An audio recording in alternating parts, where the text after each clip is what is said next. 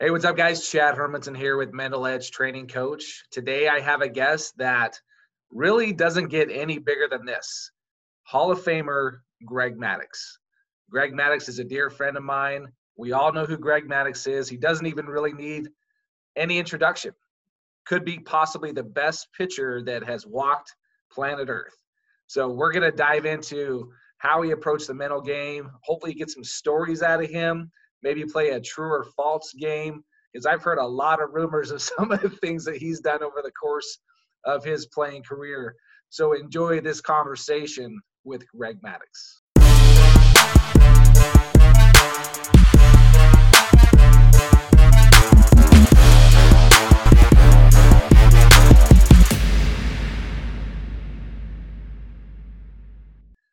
Hey, Greg, what's going on, man? How are we doing? Good, doing great. How's it going? I'm doing well. We're both here in Las Vegas. You had mentioned earlier that you've been in California, so you skipped the Vegas heat. Yeah, we skipped the heat and we decided to quarantine in a little bit better weather and, spent about 3 months out there and got out of the 100-degree heat here. And, luckily the golf courses were open. So, golf in the morning and come home and quarantine, watch Netflix, cook at home and enjoy the ocean. Nice. What type of what's your Netflix shows? What have you been watching? Oh, we watch them all. Yellowstone, I think, is up there, one of the tops that we watched. We just finished Umbrella Academy. That was weird, different. That was weird. I liked it though, but it was good. Hard to predict. A lot of what's going to happen next. You're never right. I mean, it was pretty good. We're doing the internet one right now. I forget the name of it, but the one where the internet kind of affects how you think and live your life. The Social Dilemma. Yeah, that's what it is. Yeah, we started that one this morning and we got through about the first 20 minutes and then the doorbell started ringing. Okay. Yeah. Okay, very cool. That one's on top right now. Okay, yeah, Yellowstone's my wife and that's our favorite show. We've been crushing that. Really good. And then did the rewatches. I mean, when it was, really quarantining, we rewatched like Game of Thrones again and Dexter and so that was pretty good. Yeah. Nice. The old classics. That's sweet. So you and I, we've known each other. The first time I actually met you, obviously you were already in the big league. So my first time I met you was in 1995, was the year that I got drafted. You actually were represented by Scott Boras and Boras Corp, and you showed up at my house with Scott Boras. We're looking to court the services, right, to get me to come on board with Scott. Do you even remember that? That's a long time ago. I'm trying to remember. I know I did it for a couple of guys, and I do vaguely remember. Yeah. It's all a blip on the screen, but that was obviously pretty cool. I was 17 years old. Agents were trying to, when you're around a first round pick, every agent's trying to talk to you. Yeah. Coming back and forth all over the place. Like, hey, that was somewhat of it's a huge separator. Like, hey, have Greg Maddux come and show up at your house. So you kind of just shared with how great Scott is and the organization and everything. And it certainly came down to Scott and another advisor who I actually went with another person. I don't know why I felt more comfortable with the other guy. I kind of feel like to this day that might have been a mistake. But that was kind of where we first met. And even it kind of goes even farther back to, we had the same high school coach, Coach Fairley. Yeah. So I'd love for you to go back into the late 80s, maybe is it more like mid 80s? What was Coach Fairless like for you? Yeah. 83, 84 was when I played for him. So, he was a hard ass. He was hard on us and different brand of coaching, total old school, a lot of yelling, a lot of name calling, a lot of intimidation. It's from the school that players will respond better if they're intimidated. And I think that's how he coached. I had a few coaches like that coming up. And on my way out, I had no coaches like that. Coaching really changed a lot since then. But I didn't realize how good a coach he was until I signed. I was in high school and I was, went to Valley High in Vegas and,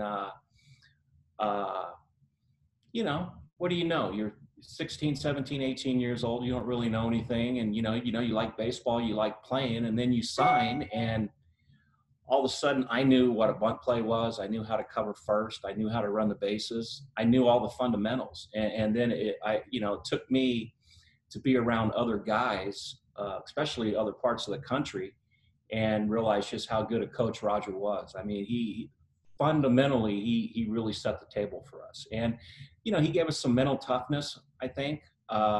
Didn't realize it at the time, just thought he took it way too serious. It's baseball. But, developed a little mental toughness in there as well. And, very lucky to have him at a young point in my career to kind of jumpstart it. Absolutely. And there's some other names, big, huge names that came out of Valley High School after you, like Tyler Houston, Steve Rodriguez. I think Opperman. Was Opperman at your number one pick? Yeah. Chitrin, yeah. So it's kind of an endless list. Yeah. And then Coach moved on. And my freshman year is when he moved to Green Valley, and Green Valley had a lot of success.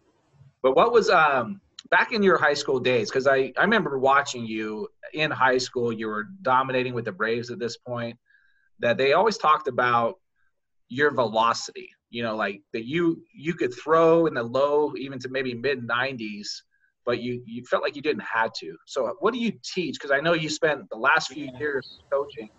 Yeah, it's really it's kind of BS. I didn't throw hard. So they said because I was winning, I could throw harder if I wanted to. I threw hard. I mean, I was throwing as hard as I could. It's like saying the slow guy's not running as hard at first as the fast guy. They're both running just as hard. Just one's going faster. So, no, I threw the ball hard. I actually threw it. I don't want to say as hard as I can, but I was pretty close to it. On every fastball I threw, I tried to cut it loose, and I felt like the harder I threw it, the faster it spun, and the more movement I would get. So I was never holding back. I was letting it fly. It just wasn't that fast, and but I knew I relied on movement and location more than velocity, and that was how I learned. I learned that. Did you know Ralph Meter? Were you? Mm-mm. Yeah, you just missed him. You missed him by a couple years, and Ralph was kind of the pitching coach of Las Vegas back in the 70s and early 80s, and he had Mike Morgan, he had my brother. Mike Greer was there, and then I was kind of the last one. He actually died my junior year. Okay. But, Ralph taught movement. He taught movement over velocity. He said, and he taught changing speeds over velocity. Okay, and he also taught location over velocity. So, we were learning how to pitch at that age, not kind of like the way it is now. Let's see how hard we could throw. And, I think that was a big difference back then too, is, we were taught up and in, down and away. And I think nowadays guys are, what's my spin rate? How fast was it? And how can you throw harder? And, so the game's changed a little bit in that, it's all about the velo now. And, but once the game starts, the pitcher that pitches the best is usually the one that's going to win, not the one that throws the hardest. Nice. I like that. How did you prepare and how did you develop the control and the command that you had of your pitches? Like, was there a certain focus that you felt you had that was different? Well, I don't know if I had a different focus or anything. I think, command's a lot like velo. Some guys just throw harder than others, and, some guys just locate better than others. And I think I had the ability to locate better than most people. I did work on my command every side session. I thought mechanically, it's kind of like a golf swing. If I do everything mechanically right, the ball's going to go where I want it to go. Mm-hmm. Okay, so I was, always worried about alignment and my mechanics as well. So I knew if I did those two things, I was going to have good location. Speaking of mechanics, did you have any certain like triggers or things that you knew you wanted to repeat every single time? Oh, absolutely. Yeah, lots of them, tons of them. And, they changed from day to day, especially with your changeup. Your field pitch, it's different every 5 days. And you might have needed a little something mechanically different to think about, every 5 days with that pitch. But, for the most part, it's, mechanics. If you can repeat your mechanics, you have good mechanics. I think that's the hey, how's the guy's mechanics? Well, can he repeat? And if he can repeat, he has good mechanics, no matter if his arm's too high, too low, if he, doesn't stay on the rubber long enough, as long as he catches up, all those things. If you're able to repeat, you have good mechanics. And, command was something I worked on. I think one of the things I did different than most pitchers was I never had my catcher set up down the middle. You see guys throw bullpens and the catcher set up down the middle, and it's kind of like, I don't want to throw it down the middle in the game, so why am I going to practice throwing it down the middle on the side? So I always had my catcher on one side of the plate or the other with every pitch. It didn't matter if it was, slider, curve, change. They had to be on one side of the plate or the other. And I didn't practice throwing it down the middle. All my practice was done trying to hit a corner and trying to keep the ball down. Was there a certain side of the plate that was easier for you to hit and repeat? Arm side was easier. So, you obviously you work on your weaknesses. So I probably spent 80% of my time on my glove side of the plate and, spent most of the time on my weaknesses and my bullpens and, go to your strength just here and there to make sure it's still there and then try to improve your weaknesses. That's nice. How did that translate to when you were coaching and as a pitching coach at UNLV, starting to teach these kids? How did they respond and listen to your teaching? Well, most of them, a few of them did respond. It takes time. It takes innings. College pitcher, you got 3 guys getting about 60, 70 innings and everybody else is getting 20 or 30. So it's kind of harder for the bullpen guys. And, they're all about the velo. If they hit 95, they're going to get drafted. If they're throwing 91 or 92 and winning and helping our team win, they might not get drafted. So, at the same time, you have to realize you want these kids to cut it loose. You want them to get drafted. But at the same time, you still want to teach them how to pitch and how to win in case they do get drafted. I always used to tell them, hey, if you get drafted, that's great.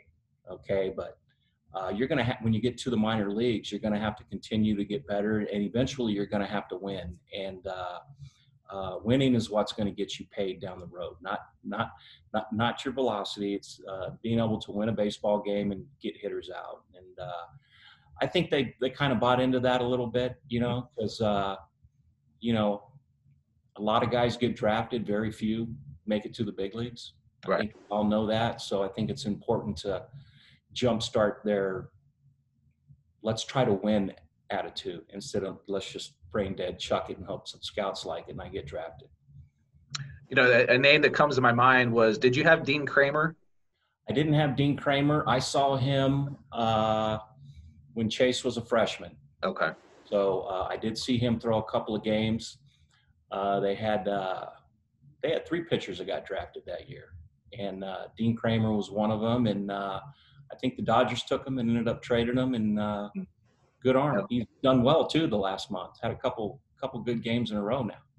Yeah, and he just, like what you said, he was a guy that I scouted that certainly didn't light up the radar gun where you was like, oh, my God. He wasn't touching 5s. It was more like 88 to 92, maybe touched a 3. Pretty good breaking ball, changeup. There was really more question about the makeup and what his desire was to pitch, at that time. Kind of aloof, just a different personality in a way. But, man, he's kind of shot up the ranks. I think he just got called up to the big leagues. Yeah. Led the minor leagues, I think, a year or 2 ago in strikeout. Yeah, throwing harder too. Yeah, probably stronger, maybe more dedicated, whatever it is, right? That's awesome. So how did you – what was getting drafted like for you? What was that whole process like? Well, I mean, it wasn't a big deal. Well, it was a big deal back then, but there wasn't all the hoopla. There wasn't all the rankings. There wasn't all the scout clubs you played on. I just played high school ball. And, you make your 9 or 10 starts in high school. And, back then they said, hey, you're probably going to get drafted in the first round. And I'm like, yeah, sure. Really? And, I'm just a kid from Vegas, right? Yeah. I'm 150 pounds and, I threw 90. Back then, 90 was today's 95. And, I just remember that on draft day, we had our class trip to Hawaii, and then there was no internet. There was, you got a phone call from the team that drafted you. Mm-hmm. There was nothing live, nothing going on. And I forget what time our flight was taken off, but as I was boarding the flight to go on my class trip, the first round had just ended and I didn't get drafted. So actually our class trip was to Hawaii. So when we got to Hawaii, like 5 hours later, I remember calling my dad and saying, "Hey, who drafted me?" He said, "The Cubs drafted you in the second round." So, I spent the week in Hawaii, got back to Vegas, and then flew to Pikeville, Kentucky to start rookie ball and get going. And that was Jay Bell was the first round pick, one of the first round picks that year. Okay. And he was in that league. Sean Abner, I think, was the first pick. Is that Padres? I think it was Mets. Mets? Okay. I could be wrong, but I think it was the Mets. And so, got to face those guys right out of high school, and that was pretty cool. That's awesome. So were you always a starting pitcher right away, your whole minor league career, all the way up? Always started. I think the only time I pitched out of the pen was when I was stinking up the joint in Chicago my first year, and they put me in the pen for a couple of days before they sent me back down. And that was about it. So I got a chance to get in a few mop-up games in. Okay. What was that like for you when you first got called up? How many years did you spend in the minor leagues, and then what was that like? 2.5 years. I got called up pretty young. I was 20 when I got called up. Wow. Yeah, and exciting. I mean, my first day in the big leagues was pretty cool. Went there the first day, and it was Jamie Moyer against Nolan Ryan. And those were the two starting pitchers. And that's crazy, Nolan Ryan. It is crazy. And the game's going on, and all of a sudden it goes extra innings, and it starts getting dark. There's no lights at Wrigley back then. Oh, okay. Man, you're dating yourself right there. Yeah, I know. And so we're going to resume the game tomorrow at 12 o'clock, get to the ballpark at 12 o'clock, and John Vukovic, one of the third base coach, goes, "Hey, you might pitch today. You be ready." And, so sure enough, the game goes a couple more innings, and they tell me to go down and warm up. And I'm warming up. There's one out. We got a man on second. I think Jody Davis was on second. And they call down to the pen. They ask me if I'm ready. And I go, "Well, there's one out." I go, "Yeah, I'm ready." So they called me in to pinch run for Jody Davis. Okay. So came in. I ran for Jody. Didn't score. And I'm kind of sitting on the bench going, "Well, this is kind of stupid. Why'd they have me warm up? That just doesn't make sense. I just warm up the run." I mean, right. And Luke goes, "Hey, kid, you're in the game." And I'm like, "Oh, shit. I didn't even know." I grabbed my car out there. And, I think gave up a wind-blown home run to Mickey Hatcher, and we lost in extra innings. Let's get him in the pen already. Yeah, got three guys out, gave up a solo homer, and got a loss. Hang with them. Man. Yeah, but then I started 5 days later in Cincinnati, so it was pretty cool. Pretty special that first time you get called up. As you know, it's pretty cool. Pretty cool. What year was it? What year was that? That was 86. 86. Was it 87 when they got the lights, or when was that? 88. 88. Wrigley got. I remember that. 88. Yeah. Okay. Yep. And the first time he got rained out. Was Andre Dawson there? I believe. Geez, what year did the Hawk get there? Was he 89 or 88? He might have been there. I'm not sure. The years kind of. Yeah. They all run together, but God, what a special player he was. He was pretty cool getting him. We saw him win the MVP, and it was something pretty special. It was probably as cool as when Chipper won it in Atlanta, just to be able to play with the guy all year and you watch him have an MVP type season. It's they're fun to watch.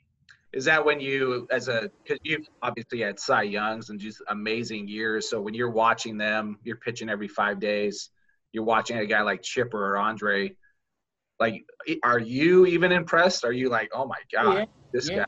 I think that's one of the things that really helps is if you like the game. And I like the game. I mean, especially as a starting pitcher, because I mean, honestly, what are we out there? Hour every 5 days, hour and a half? I mean, we're not out there very long. I mean, and we're sitting on the bench and, trying to kill time. And if you can actually enjoy watching your teammates play and the other teams play, I think it just makes it better. And, I was lucky enough to enjoy that. I enjoyed watching the games. What did you, on that note, take from, if you're pitching every 5 days, you got 4 days in between there. I'm pretty sure, tell us your routine and how you would go about watching and analyzing the game and maybe the hitters.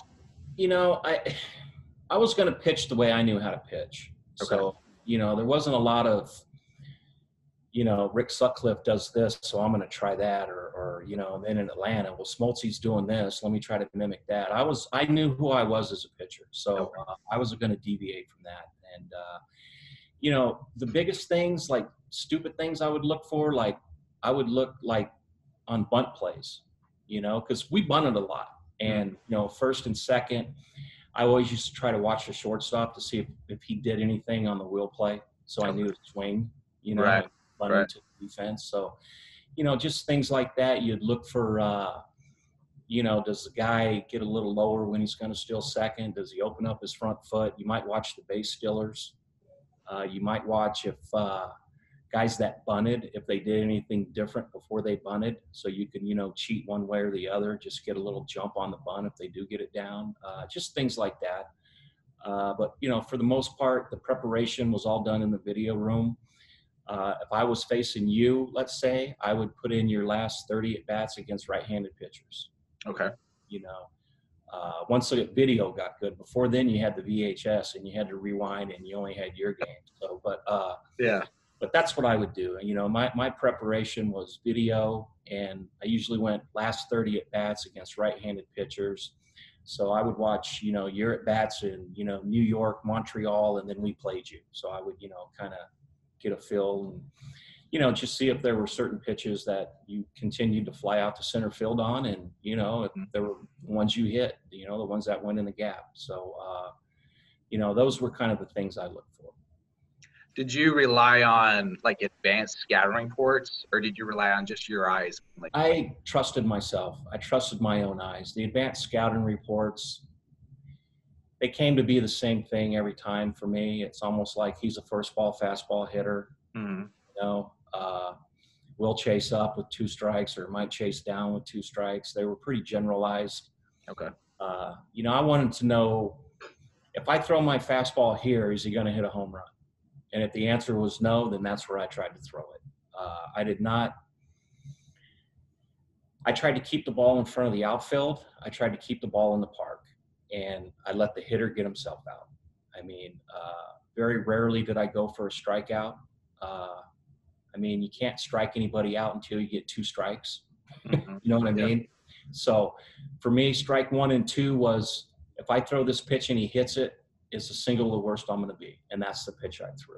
It was never a swing and miss. I'm going to make him miss this pitch on a 1-1 count.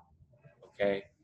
I would try to throw a strike and keep it in front of the outfield. And if I got to 2 strikes, okay, if I paint you away, is he going to take it, or do I need to throw a change up and let him swing over? Okay.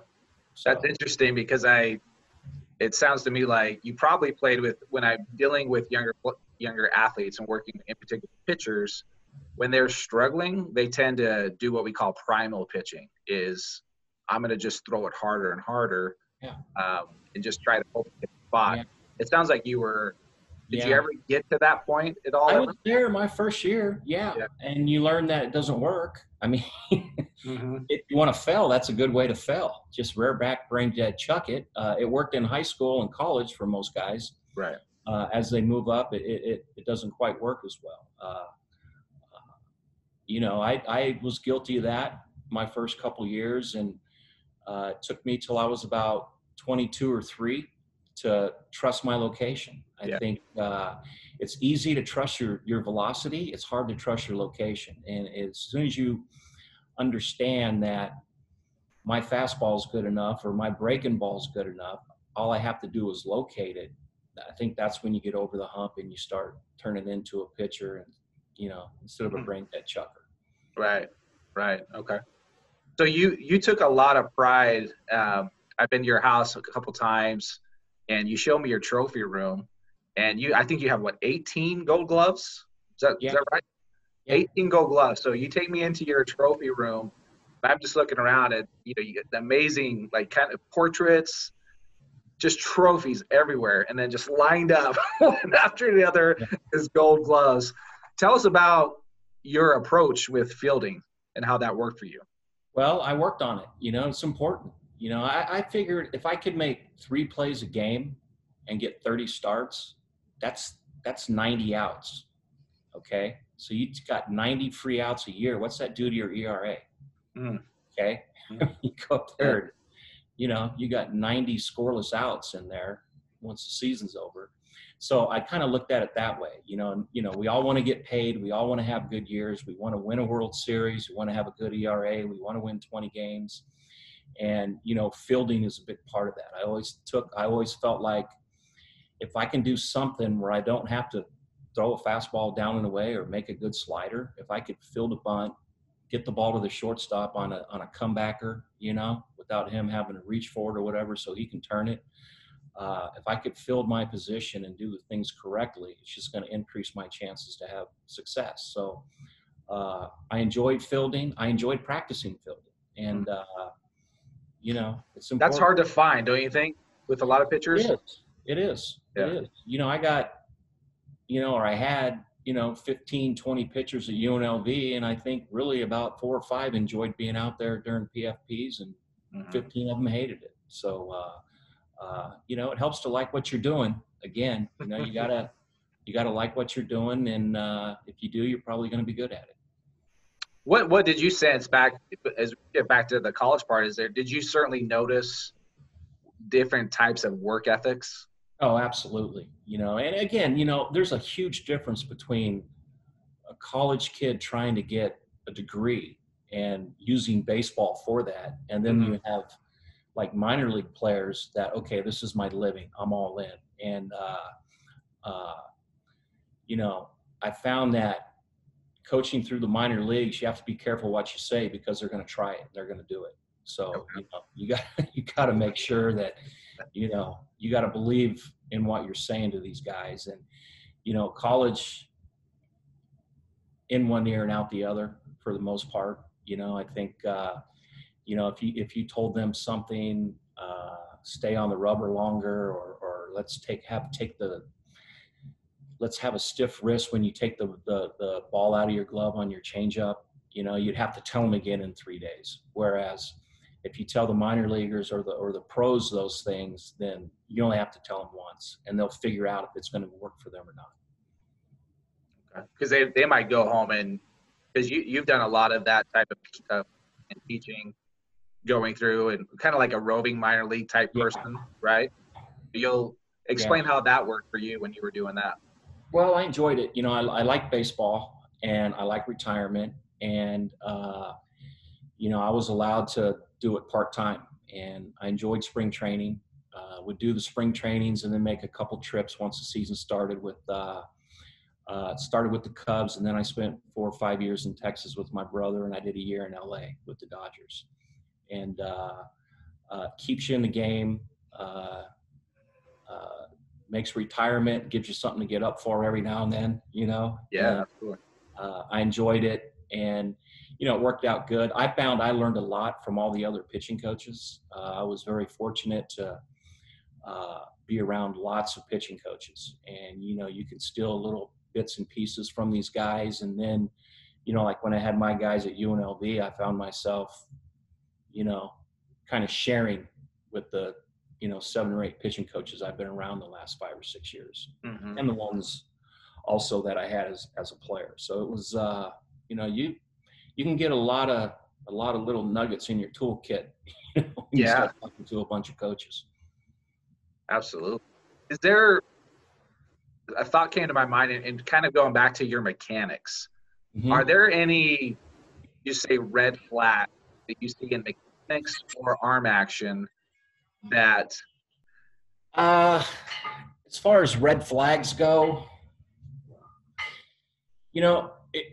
here's the thing. The most important part of the delivery is probably the last 2 feet. Okay. So whatever they're doing from here to here, okay, that's the most important thing.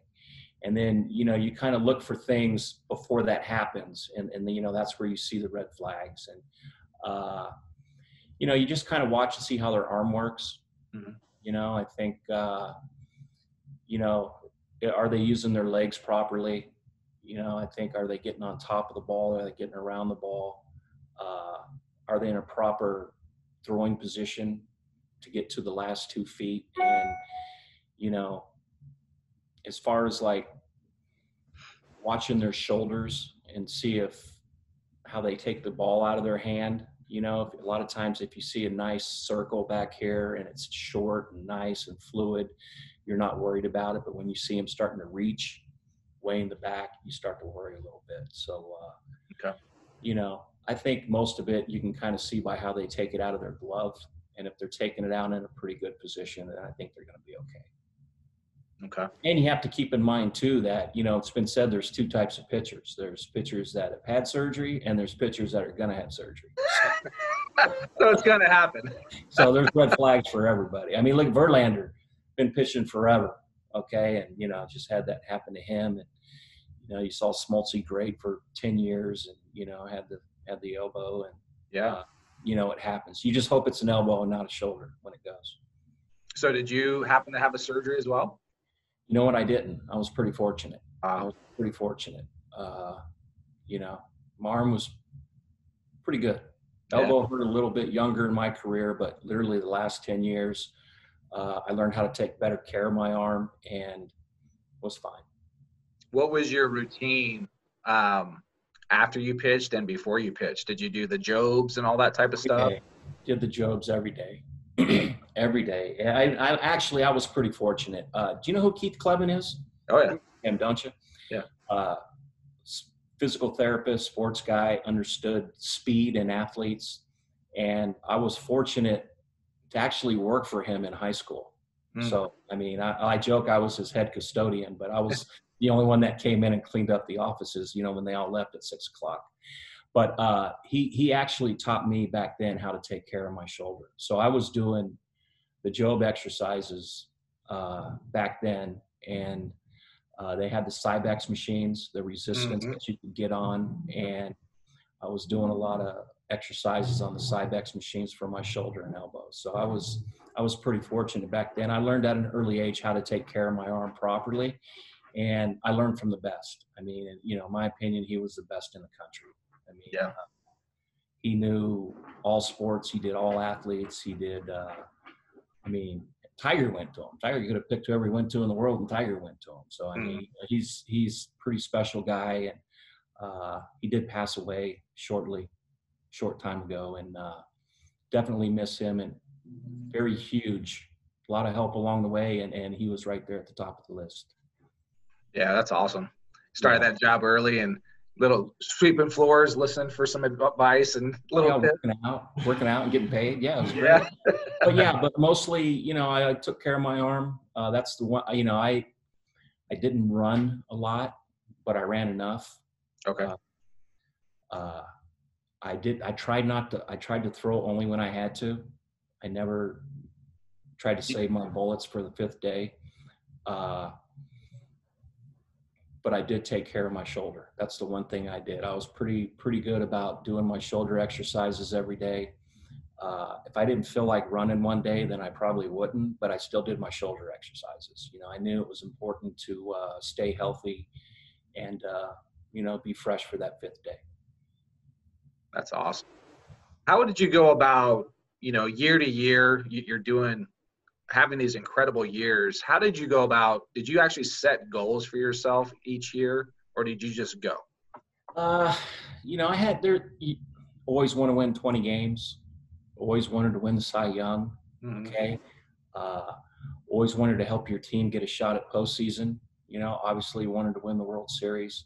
The goals were always very high, but the main goal for me was to win the day, to try to get better every time I went to the ballpark. And it just had to be something, it had to be something. It had to be, usually it was about a hitter or a base runner or something on defense.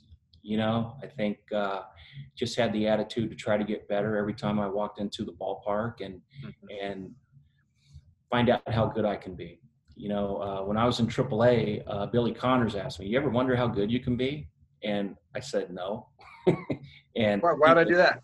he goes, you should try to find out. And I go, "How do I do that?" He goes, "You just go and try to find out how good you can be." So, you know, that's something that kind of stuck with me. And, you know, I always tried to find the answer to that question. So, you know, that was my way to motivate myself. And we all know it's a long season. And, you know, I think I stayed pretty good even through the dog days of trying to get better that day. That's great.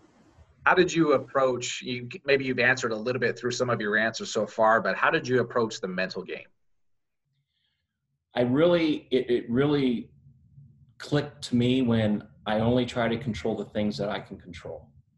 Okay. And even simplified even more, it was, what do I throw and how do I throw it? Okay. So it was pitch selection, and then what do I have to do mechanically to execute the pitch? And, you know, luckily it was easier back then. There wasn't a lot of media. There wasn't, you know, 25 apps you can click on and watch your last game in 30 seconds and all that, you know? So, you know, you just block out everything, put on your crash helmet, not your sponge. You don't listen and really didn't care what people thought. Yeah. You know, just cared about trying to get better and, you know, listened to my coaches, tried their advice. I mean, anytime a coach suggested something to me, I always tried it. And, you know, hey, you might be right. I better try it. You know, it might make me better. So just pretty focused on trying to get better and just worrying about the things that I can control. You know, you can't control, you know, the shortstop freaking having it go through his legs on a perfect double play ball and you get a loss. Didn't bother me one bit, you know, never bothered me. Things out of my control, if they didn't go our team's way, never bothered me. That's awesome. Yeah, it's a big one. Talking to kids, they get so wrapped up in that error that the shortstop made or the pass ball that the catcher should have blocked. Yeah. Or the team didn't score for me. I got beat 2-1 or 1-0. Yeah. What do I got to do? Throw a no-hitter every time to win? Right. Yeah. I mean, I actually felt better losing 2-1 sometimes and winning 7-6, to be honest. Okay. You know? I know that sucks for the team and all that, but yeah, you know, I was about, you know, trying to be good, and I didn't need the box score to dictate that. Okay. I knew if it was good or not. I didn't need the box score to tell me if I did good or not. Yeah, that's what I've always sensed with you. Like, you've always known and trusted yourself on, I don't need somebody else's opinion or validation to know how good I am. Right. And do you feel like that took a long time to get there? Not really. Yeah. Not really. I think that's something I started learning my 3rd or 4th year. You know, I had my shrink. I had Harvey Dorfman. Yeah. Okay. He was pretty big in the game back then in the 90s, and, you know, worked with Oakland and Miami, and Scott had him on staff at his place. So, you know. Yeah. And that's what I say. Like, one of my biggest regrets is knowing that was actually available. You know, Harvey Dorfman, I got the book sitting right here on my shit. He wrote The Mental Game of Baseball. Yeah, absolutely. Yeah. Yeah, I got it for all the kids at UNLV. I think maybe only 2 of them read it. Yeah. Yeah, and that's the difference. You know, and I'm working with a team right now too, and we're going through Heads Up Baseball. It's actually really cool. We're separating it to like a chapter each week, and then when the players are discussing it, we're having conversation, and then I do one-on-ones with them to kind of actually go through what are they going through individually. And it's really cool to see them start to open up and be like, yeah, I'm struggling here a little bit. You know, what can you help me in this area? So that's really cool. Yeah. What was, you know, so I want to point that out. Like, we're talking to Greg Maddux here, who spoke to a mental skills coach in the late 80s, early 90s. Was it your whole career? Or? Yeah. Yeah. I mean, yeah. 88, I believe. 89, sometime in there. Yeah. And was that just for those that year or two, or was it your whole career? Whole career. But, you know, mostly, you know, scuffling, not performing well on the field, And physically, I was fine. I mean, felt great. Could throw it as hard as I could, and it didn't hurt. You know, That's amazing. the ball was good. Everything was good, but mentally, I was making mistakes. I wasn't thinking correctly. I had my sponge on, not my crash helmet. You know, I was hearing things. I was being coached by too many teammates. I had, you know, at least they liked me enough to try to help me, you know. Right. But, you know, you got 3 different veteran pitchers telling you 3 different things, and then you have your pitching coach telling you as well. And, you know, just a little confused. I wasn't organized, and I wasn't set up for success. Mentally, I wasn't there. So I had to learn how to prepare better, learn how to trust my stuff, learn how to trust my location, and, you know, understand why I was good and figure out who I am as a pitcher. And then, you know, things started to. Yeah. And you're talking, you were in the big leagues, a few years in the big league until you realized who you were. Yeah. Oh, it takes time. Yeah. It takes, you know, they say it takes 400 or 500 innings before you start to figure things out. So, and I was at that point. Okay. That's awesome, man. I think that's great. Have you transferred that to, because now you're retired, you've been playing golf. How do you transfer that to the golf game? I don't. I wish I could. Totally different game. You know, I have been taking lessons for the first time. Really? Yeah. Like literally in California this summer, I started taking lessons. And because you're like a scratch golfer. You're trying to get it, not so much. That's the thing. I went from like a 3 to a 7, and I was unconsciously incompetent. I was so bad and had no idea why I was bad that I need a coach. It just got to the point where I know I'm going to play golf the rest of my life as long as I can. And I need to start to understand the mechanics of the golf swing better and understand what kind of golfer I am. And, you know, I mean, the only thing really is I enjoy the game. I don't really enjoy practicing it, and that's why I'm not good at it. You know, you just play and just go. Just play, and you know, I should practice. I can't complain about being bad because I don't practice. So it's, you know, it's my own fault. Yeah. Well, we had that, we had quite I would say almost a full year of the year I was coaching at Gorman. Then I had your son Chase. I coached him during it was, I guess, Legion or Tommy Mac, whatever it was at that time. And you were helping out, so you took me out a bunch of times golfing. Yeah. It was a blast. We had our Carl's Jr. right by your old house. Right there. Right. Just good times.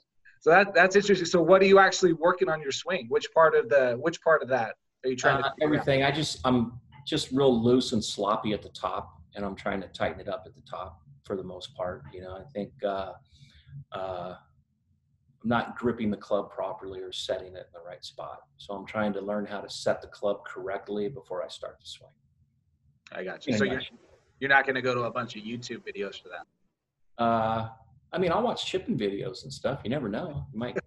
You might find something. But, you know, the biggest thing is you got to practice. You got to work on your short game. And, you know, with the weather being as hot as it is, by the time you're done playing, you're not going to go practice. Oh, yeah. You're done.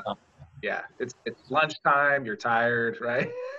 Yeah, you're kind of hungry. And, you know, I'm okay being a 4 or 5 handicap. That's fine. Yeah. Perfect. I'll enjoy the game, and I'm not going to punish my body to hit 10,000 golf balls. Right. Yeah. Okay. Man, this has been incredible. So I wanted to do something with you, and I wanted to, you know, I got your permission beforehand to go through. When I started, just, you know, I knew a lot about you going into this, and I went through some articles, and I'm like, there's some funny stories out there that you're saying that could possibly be fake news. So, absolutely. Right. So I'm gonna throw some stories out to you. If you want to elaborate on each one, all right. You say true, false, fake news, whatever you want to say. Okay. All right. Here's the first one. And this could be a different version, but you used to pee on rookies' legs in the shower. Only if they peed on me first. I never drew first blood, but I got even. All right, you got even. False. That's false. That's false. Okay. All right. There is there was a story about some type of chili. They used to put stuff in chili. Any Oh, in San Francisco, the chili? something to Yeah, I don't know, maybe. no, I didn't. No, nothing like that. No, here's what we did in San Francisco. San Francisco was famous for its chili. Do you remember Harvey? How's your knee? He was the clubby there, the visiting clubby in San Francisco. But he would make this big pot of chili, and it was good. Everybody liked the chili. Okay. But he never cleaned it. So he would just dump more chili on top of the old chili and stir it up. And so what we did is we said, he never cleans it. How do we know? So on getaway day, we put a golf ball underneath the chili. Okay. And then somebody knew somebody on the next team coming in and say, hey, see if there's a golf ball in the chili. And of course, I got blamed for it. But no, I never did anything to the chili. Okay. All right. I read once where you had a joke where you used to flick boogers up on top of the ceiling where reporters would always stand and do their reporting. Oh, no. No. No. But you could hawk loogies on the top of the dugout and then move and see if it drips on the guy next to you, but never to the reporters. Because, you know, the rule is you can mess with baseball stuff, but you can't mess with, like, personal stuff. Right. You know? So, right. You know. So what about the guys that go in and, like, cut up their suits or their street clothes? Yeah. Is that crossing the line? Well, it's crossing the line, but at the same time, the guy goes and buys him a new suit the next day, right? You got to replace it at least, right? You get a new suit out of it. Yeah. All right. Yeah. All right. This one's an interesting one. That you crapped on top of a birthday cake. No, not true. That's fake news. Yep, never happened. See, I even heard it went as deep as I will say chocolate cake, and you messed with that and put it in a chocolate cake. No, that was I heard a couple guys before me doing that. I only had one teammate that ever crapped on anything, and it was a paper plate, and he put it next to the spread in Montreal because he said the spread was shit. So he's and I won't tell you who he was, but he was a pitcher. All right, of course he was. Of course he was. Okay. There's a story going that you used to pee on the bucket of sanitary socks. No. No? No. That's disgusting. Yeah. Yeah. Why would you do that to your teammates? They got to put on wet socks. Oh my God. I wore the 2-in-1, so I was okay with it, but I didn't. Yeah, no, wasn't me. Okay. There's a story that talked about GM for the Padres. I believe it was Kevin Towers, maybe not Towers or somebody else at the time, saying that, hey, you need to set a better example. We need you to get out and just get in better shape. And then your response to that was, okay, I'm going to get early to the field, the treadmill, and pull up the treadmill to where everybody walks in, get butt naked, and just start running on the treadmill. Nope. No. Never happened. This is a lot of fake news going on. I'm telling you, it's all this stuff going on, and it's like, okay. Again, don't care. Again, it goes back to I'm not okay, whatever. Okay. No. And I got I think one more, well maybe two more. One was you talked about hawking loogies. That when Chipper Jones got his first hit, they threw the ball in, and he went to get it, and you hawked a loogie on it, and then gave it back. I don't think so. No. I mean, we would mess with it. What if I did do it? It wasn't the ball he got the hit on. It was a different ball. Okay. Because you know how the guy would get his first hit, and you'd get the ball and write the wrong name on there or something. Yeah, absolutely. Do that. Okay. We used to do. This last one I was reading this morning, and I shared it with my wife, and we were both in tears. And I'm just going to preface it, but you're playing with Mark Grace in Chicago, and you are walking around the mound. And yeah, that one's not true. Let me finish. Let me finish. I think I know where you're going. That one's totally not true. That's why this cannot be true. So the story was you're walking around the mound, and Mark Grace walks over to you like, what's going on? And you had a full-on erection. Yeah. And then Mark Grace was like, well, man, you must really like to pitch. No. No, no, I wore a cup. You know what it is like to wear a cup.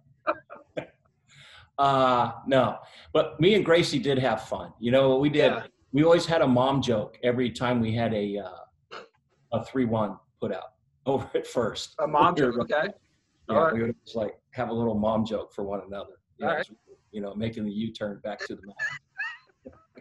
But that was kind of fun. So there's a lot of fake news going on. It's a lot of Yeah. What are some of the funny stories that you would be willing to share that did happen that you'd be open to? Wow. They're all a little kind of vulgar, but you know, just We can keep it PG-13, you know. yeah, I mean, you know, I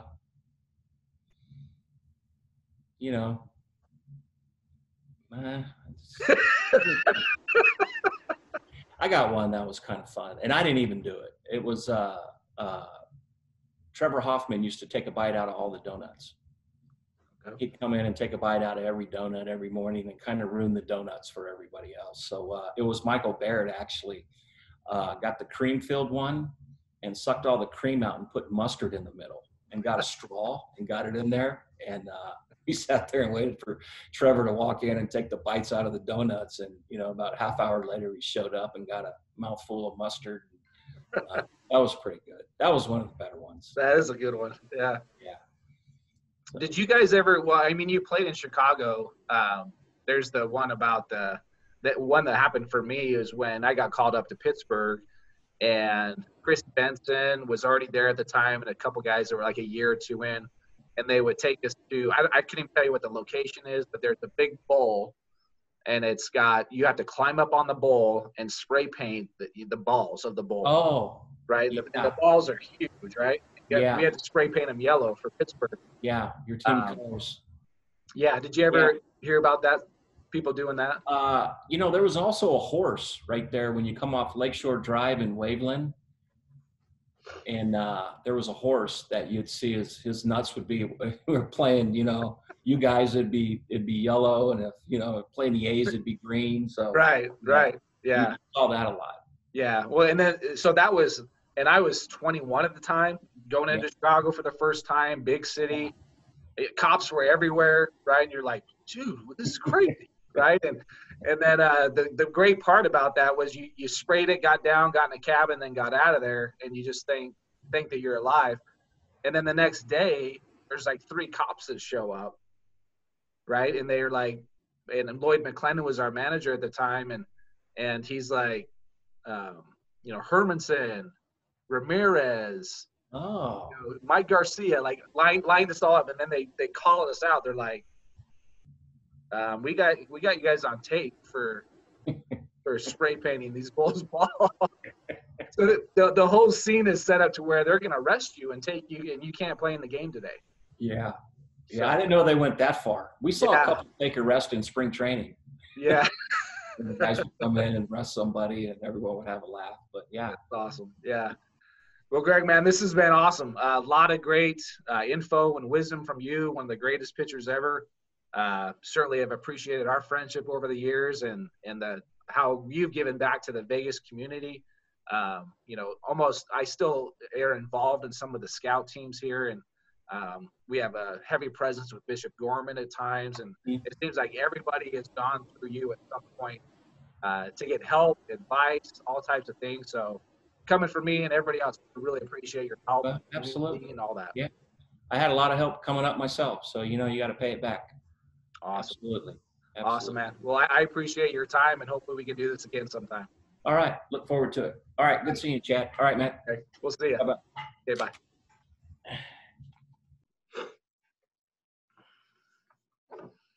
Hope you guys enjoyed that conversation with Greg Maddux. It doesn't get any better than that, right? A Hall of Famer. Man, he's got a lot of wisdom. We probably didn't even get into really a lot of what he can talk about if you had to sit down and talk with him for a while. So I wanted to give that to you and just give an experience of what that's like and just the knowledge that he has of pitching, the wisdom that he provides for us. So hopefully you got something out of that. If you're a parent, make sure you share that with your kid. And if you're a kid, make sure you take it to heart, man. That's Greg Maddux, Hall of Famer, one of the best at this game that will ever be. So hopefully you take that to heart. On the side note, want to make sure you guys are still aware that I'm doing one-on-one coaching. I am teaching kids one-on-one about the mental game, going through it individually with them.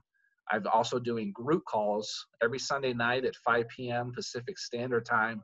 I share a lot of the same information I do in one-on-one calls, but in the group call, it's a little bit more open information, and we have a lot of dialogue and discussion about the mental game and what these individuals are going through, and these players are helping each other out along the way.